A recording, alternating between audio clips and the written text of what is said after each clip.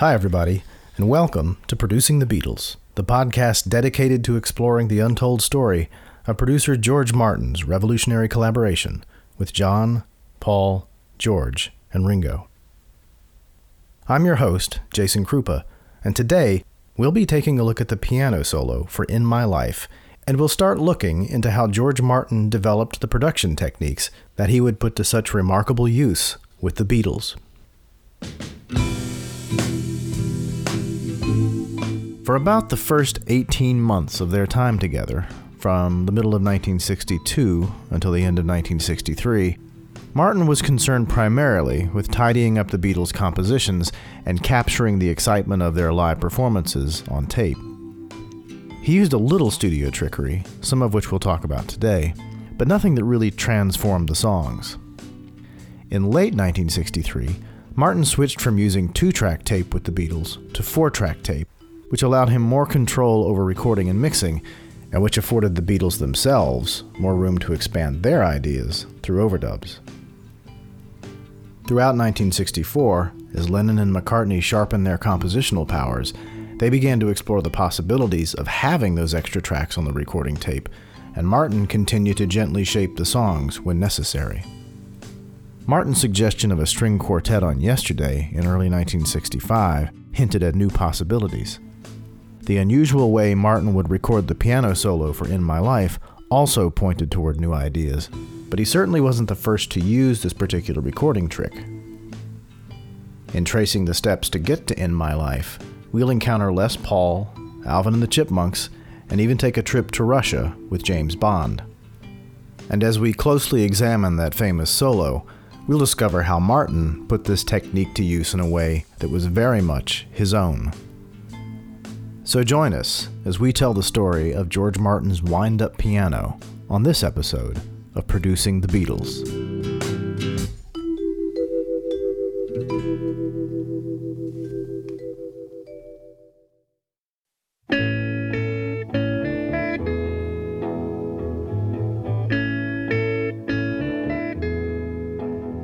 We begin on October 18th, 1965, when the Beatles taped the rhythm track for In My Life, which consisted of 2 guitars, bass, and drums. Then, at the same session, John, Paul, and George overdubbed 2 tracks of harmony vocals. There are places I remember all my life, though some have changed, some forever, not for better. They left the middle part open for a solo of some kind, and evidence on the tape suggests that they attempted to overdub a guitar solo. No recording exists of what this attempt might have been, but at the same session, Martin overdubbed a solo, which he played on organ. My life, I love you more.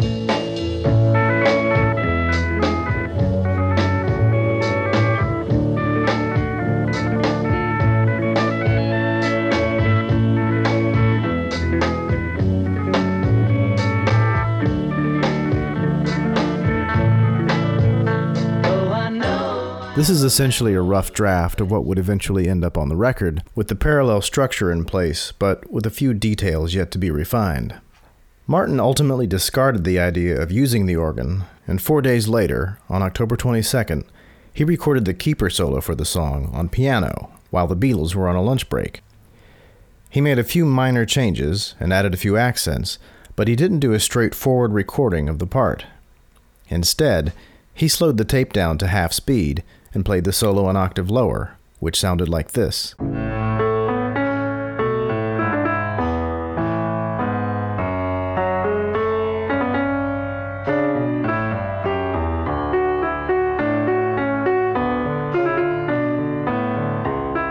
When it was played back at normal speed, it took on an entirely different character.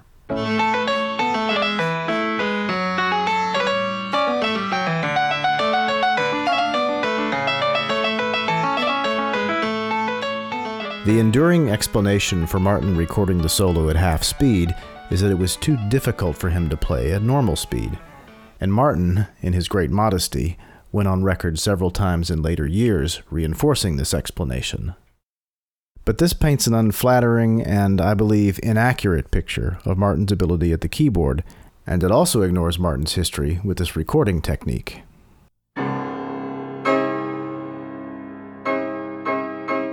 On the first point, regarding Martin's keyboard skills, he started playing piano when he was about 5 or 6 years old, and as a teenager, he took the initiative to pay for piano lessons out of his own pocket to improve his skills.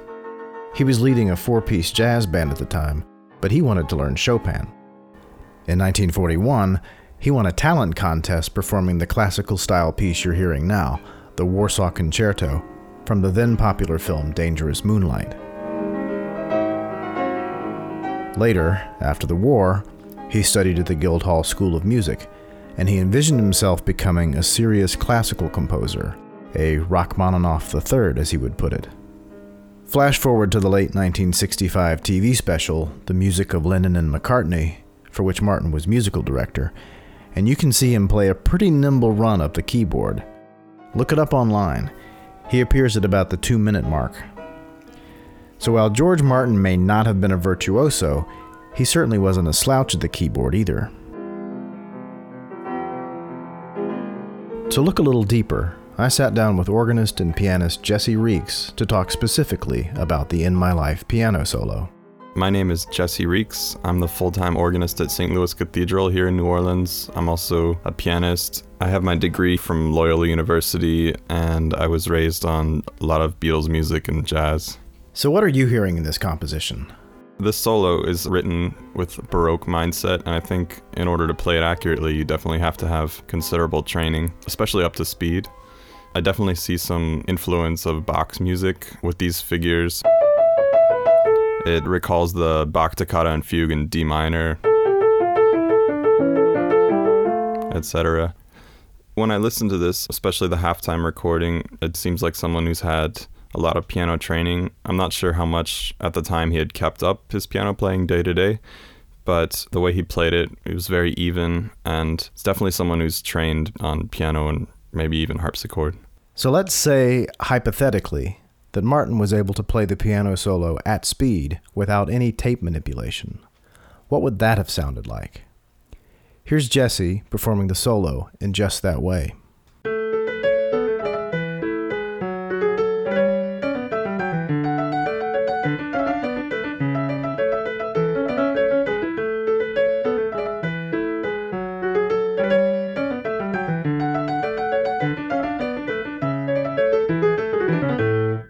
Notice that it doesn't have that Baroque harpsichord-like tone. By recording the solo at half speed, Martin changed the sound of the instrument and created a part that catches the ear. In essence, he made the piano not a piano. Here's Jesse Reeks again. I do think there's a lot of evidence that he intended this to sound like a harpsichord, the reason behind him doubling the speed of the recording. For one thing, he plays all the notes at the same volume, which back in the days of the harpsichord, you didn't have touch sensitivity where you could change the volume with your touch. Also, he doesn't use any sustain pedal whatsoever, which is another thing the harpsichord didn't have. And basically just his articulation was informed by the Baroque style of music and harpsichord in particular. So I would think that he did this intentionally to get the sound he wanted because, for example, these trill figures, they're technically called mordants. The way he plays them very quickly in the half-speed recording, so when it's doubled, it's superhuman, and I think it gives kind of a fun and whimsical feeling to the solo. I think the way that I recorded the recording at the original register and volume would not have been up to George Martin's standards technically, because when you play something really meticulously at half speed, you can really get all the nuance and detail, whereas the downward scale part at the end, it takes some going over, and each note isn't perfectly aligned with the next. This idea of manipulating sounds is part of the larger tapestry of Martin's work in using the recording studio as a creative workshop, and as we'll see as this series progresses, it became part of how the Beatles approached music making themselves as they got deeper into their own career. Martin had already established a working method for the studio, so when the Beatles came along, his method gradually, naturally, became theirs. In this particular case, we're talking about something called half-speed recording, and later, variable speed recording, Varispeed for short. Both of these techniques involve taping a performance at one speed and then playing it back at a different speed to alter the sound. Martin had actually been doing this kind of thing for years, and some of the proof is right there on the Beatles' own records. So even if performance speed was the issue, there's considerable evidence that Martin's choice to record the solo at half speed was well within his production playbook. But before we get to that, we're going to wind the tape back to the 1940s. Winding the tape back is actually, physically, incredibly important to our story, because it's with the introduction of magnetic recording tape in the 1940s that these kinds of manipulations became possible. Before that, recording was done on wax discs, straight from the studio to the microphone to the disc. No editing, no mixing, no multiple tracks for overdubbing, and certainly nothing like computers or Pro Tools. The emphasis was on the performance. But tape, as an object, could be edited, slowed down, speeded up, and if you had more than one tape machine, you could do overdubbing by recording from one tape to another. The inventor of the solid-body electric guitar, Les Paul, saw the creative possibilities of this medium very early on. By the mid-1940s, he had begun overdubbing his guitar parts at different speeds, so when they were played back at normal speed, the layers of different textures created an unusual sound. Something was off, but in a compelling, ear-catching way. Here's a bit of Les Paul's 1951 recording of How High the Moon with vocalist Mary Ford, and several guitar parts recorded at different speeds.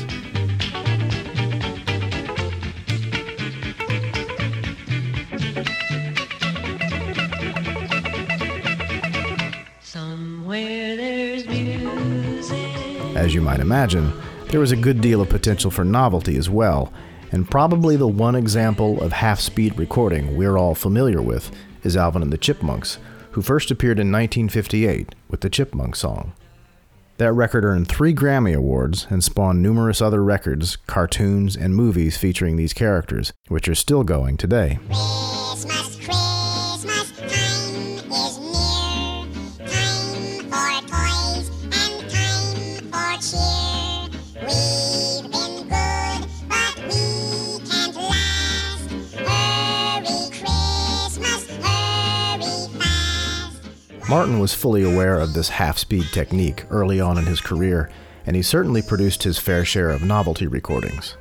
Following on the example of the Chipmunks, in 1960, Martin included some half-speed vocals on comedian Charlie Drake's very corny send-up of Volare.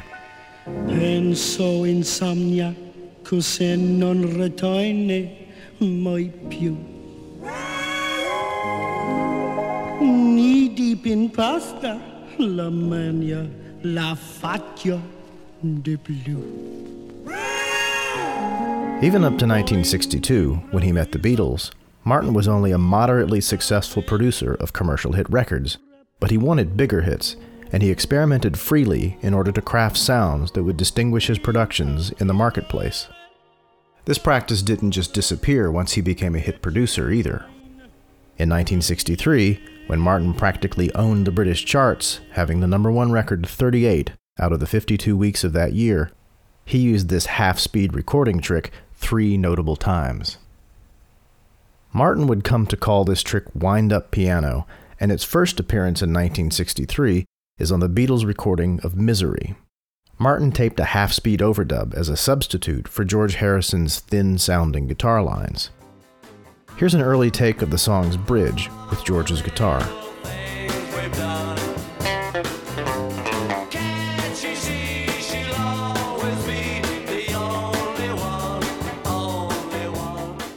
And here's the final version with Martin's piano.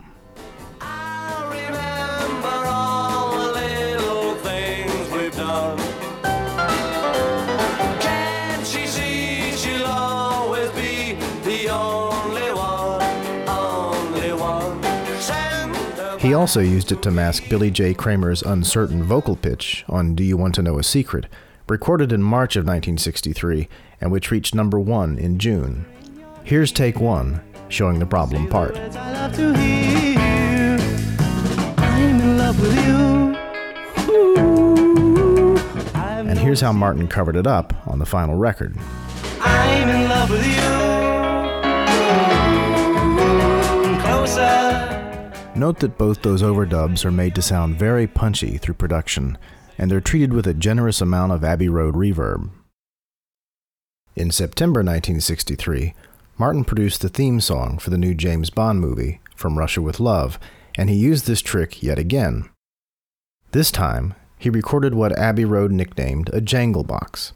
This is an upright piano made to produce a jangly honky-tonk sound. Minus the heavy production, this half-speed technique rendered the sound of the jangle box somewhere between a balalaika and a hammered dulcimer when played back at normal speed. Here's the instrumental backing track of the song so you can hear the effect clearly. Listen in the left channel.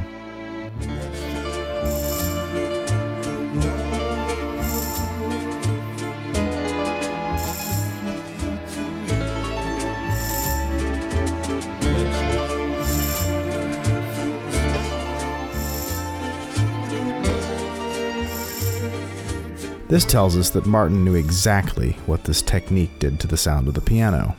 It was no simple gimmick, but an artfully designed effect intended to fool the ear. He used the same simple wind-up technique again in early 1964, but this time it was in service to getting all the notes of a fast performance perfectly aligned, as Jesse Reeks put it earlier. On the solo for A Hard Day's Night, Martin played the piano at half speed in a duet with George Harrison on guitar, which sounded like this.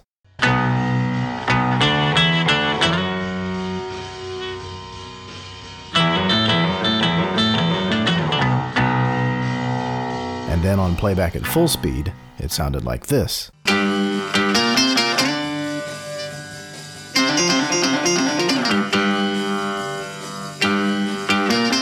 This brings us back to In My Life. Martin's punchy keyboard flourishes, his wind-up piano, gave way to the more subtle effect in From Russia with Love and the solo for In My Life. In both these examples, he's not just altering the tone of the piano, he's making it sound like another instrument entirely.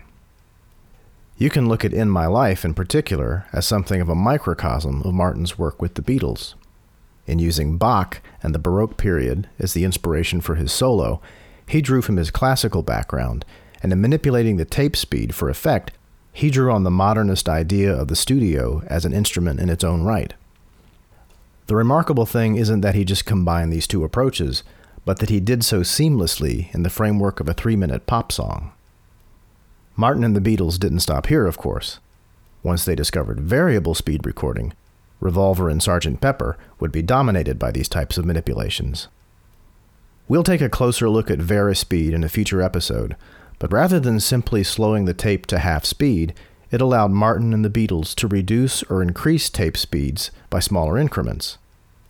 Aside from affecting the texture of the sounds, this allowed them to play back a song in one key while achieving effects that could only be rendered in another key. By the time of the White Album and Abbey Road, the Beatles had fully assimilated these techniques, but half-speed recording hadn't vanished entirely.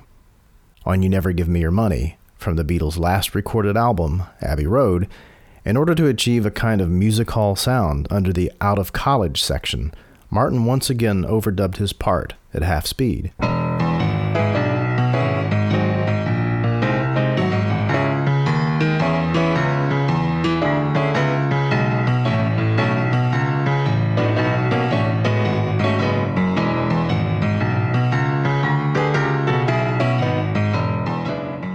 And here it is at the final playback speed.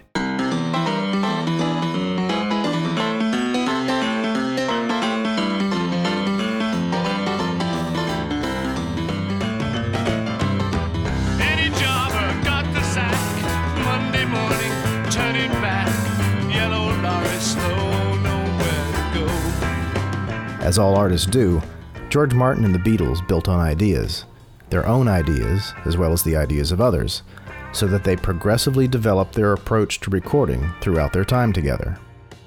Once Martin demonstrated what could be done in the studio, the Beatles began asking for more. Consequently, his skill in using the recording studio would be pushed to its limit, and he would have to find increasingly creative ways to render the Beatles' ideas to tape.